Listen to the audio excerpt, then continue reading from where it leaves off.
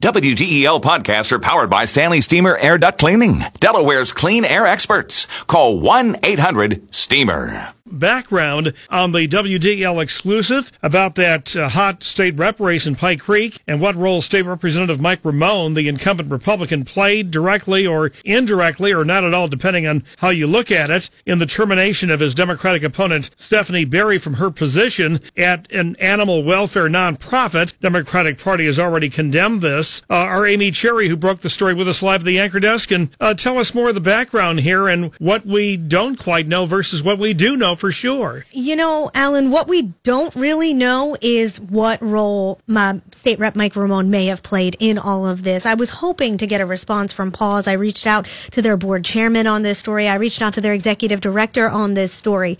I didn't even hear a peep back, not even a no comment. It was just a no response whatsoever. And I was anticipating some kind of personnel response. Another thing we don't know here is, Stephanie Berry is not permitted, so it sounds, to talk about the terms of her no longer working there and or being fired. And I guess what is so gray here is whether it's her original Facebook post, which I understand to have been kind of a private post, which, depending on how you interpret it, seemed to imply either her employer endorsed her or at the very least gave her the parameters it was okay to run, versus whether it was Representative Ramone putting the pressure on, hey, I helped grease the wheels for you guys getting a grant from the state of $5K, and this is how you pay me back, kind of thing. Alan, it sure could look that way, and we don't know what really led to her firing. Maybe perhaps it was a mixture of both.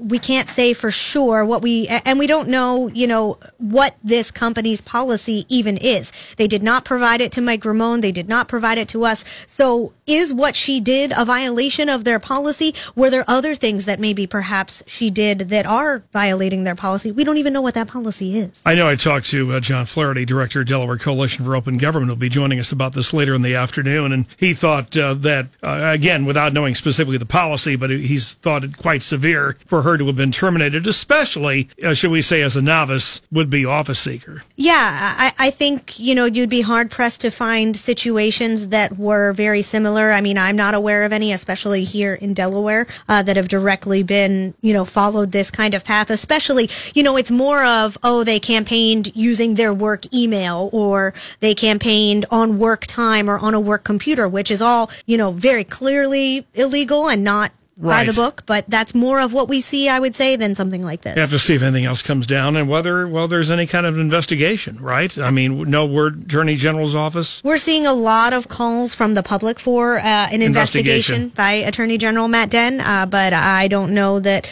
this is something he'll get into. All right, thank you. Amy Cherry, of course, keep it right here on WDEL. Any late developments on that, you can see the entire story at WDEL.com.